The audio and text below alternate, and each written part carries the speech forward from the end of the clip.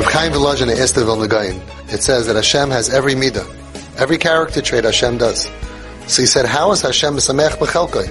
He has everything. So how could he be Mesamech B'chelkai? Means I'm happy with my lot. It means there are things that I don't have. But Hashem has everything. Koinei Hakol.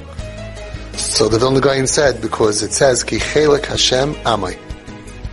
Klal Yisrael is called Hashem's Chelik. And Hashem is Mesameach B'chelkai. That even if we're not what we need to be and what we should be, Hashem says, I'm happy with my lot. We are Hashem's lot. Hashem is Mesameach B'chelkai. And we need to be Mesameach B'chelkeinu, even with our children that are not where we would like them to be. We have to be just like Hashem. Be Mesameach B'chelkai. I wish I had, this kid wouldn't be this matzav and this crisis and this problem.